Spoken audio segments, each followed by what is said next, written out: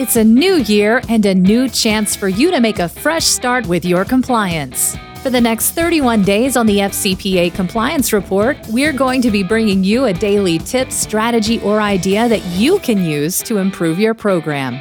Here's your host, Tom Fox, the Compliance Evangelist. This month's sponsor of 31 Days to a More Effective Compliance Program is Affiliated Monitors. Founded in 2004, Affiliated Monitors provides professional, independent integrity monitoring and ethics and compliance assessments nationally and internationally and across almost all industries. With its knowledge of effective ethics and compliance programs and cultures, Affiliated Monitors is respected for its work as the corporate monitor on matters ranging from multinational corporations to small and mid-sized companies and even individuals. Having served in over 750 monitorships, no one has more experience as an independent monitor than the team at Affiliated Monitors. For more information on how an independent monitor can help improve your company's ethics and compliance program, visit this month's sponsor, Affiliated Monitors, at www.affiliatedmonitors.com. Hello everyone, this is Tom Fox. We are at the end of the month of July and the end of our exploration of better third-party risk management in your best practices compliance program. Today I wanted to take a look at some of the things that we have considered in this month's series. We started with the third-party risk management process. We took a deep dive into that process, which of course is a 5-step process: the business justification / business rationale, the questionnaire, due diligence, levels of due diligence, the evaluation of due diligence and the clearing of red flags, compliance terms and conditions, and management of the relationship after the contract is signed. Those are the basic 5 steps, and you need to do that with every third-party relationship, whether it be on the sales side of things or on the supply chain, a vendor from the supply chain. You need to consider the how question in due diligence.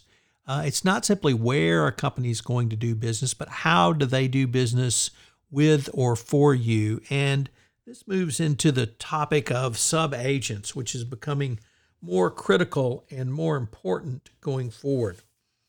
The Department of Justice has mandated that metrics be a part of any third-party relationship management.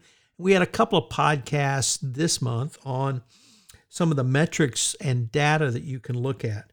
Vin DiCiani, in a guest podcast, had some very interesting thoughts around simply the categorization of the data can lead to a more robust compliance program. So check that one out. We looked at auditing your third parties, how you should utilize that service. It should certainly be in your compliance terms and conditions going forward. We looked at internal controls for third parties. What are some of the specific internal controls that you will need? The ROI of third-party risk management was an interesting topic that we looked at with Linda Justice in a special guest podcast. We considered communications and training with third parties as a way to manage those third parties. And many people don't think of communications as really a management strategy, but we took a look at that. We considered terminating a third party, the steps you need to take, which all, of course, begins with having particular contractual terms and conditions, including have any FCPA or other compliance violation be a material breach of contract. We looked at distributors. We considered distributor management and some distributor cases. As we move towards the end of the month, we looked at some specifics around risk ranking companies in the supply chain. This is something many compliance practitioners are just beginning to have to get their heads around. But as the Department of Justice becomes more sophisticated in their approaches to third-party risk management, they are now demanding that companies look at vendors in their supply chain for potential corruption risks. Many companies have not yet begun that process, but it is something that you should do. You don't have to look at all of your vendors, but you do need to look at those that are high risk for corruption. And that all turns on a risk assessment and assessing the risks of your vendor going forward. We looked at freight forwarders and some of the specific challenges that freight forwarders have for compliance practitioners and what they may mean for the compliance program. And we talked about the MIN model, which really looks at a different type of data analytics, which is how successful a freight forwarder is. It's not something people really think about or talk about. I hope you will plan to join me in the month of August, where I take up the topic of boards of directors and compliance. The month will be sponsored by Affiliated Monitors, and we'll have several guests from Affiliated Monitors throughout the month.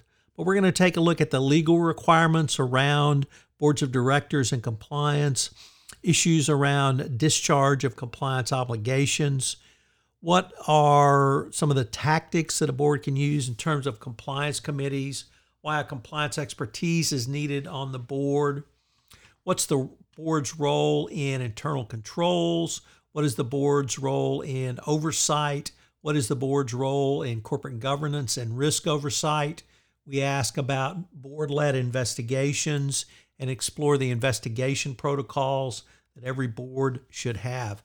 We take a look at some catastrophic board failures. We look at the particular difficulties from boards of directors in doing business in China. We consider the unusual or not often discussed topic of the board's role in hiring and the board and succession plan.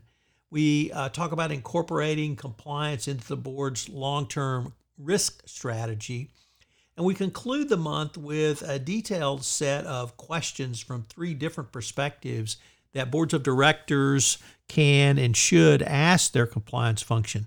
So I know that every compliance practitioner struggles with how they relate to the board. So this will be a month that I know you will enjoy and that you will garner quite a bit out of. So I'm looking forward to visiting with you on this month. And thank you again for joining me from the month of July. This is Tom Fox. I'm the Compliance Evangelist. If I could ask you to do so, would you pass on to at least one person this podcast series on the nuts and bolts of compliance, as I'm trying to expand my audience base for 31 Days to a More Effective Compliance program. I hope you'll join me again tomorrow, where I take up another topic. 31 Days to a More Effective Compliance program is a production of the Compliance Podcast Network.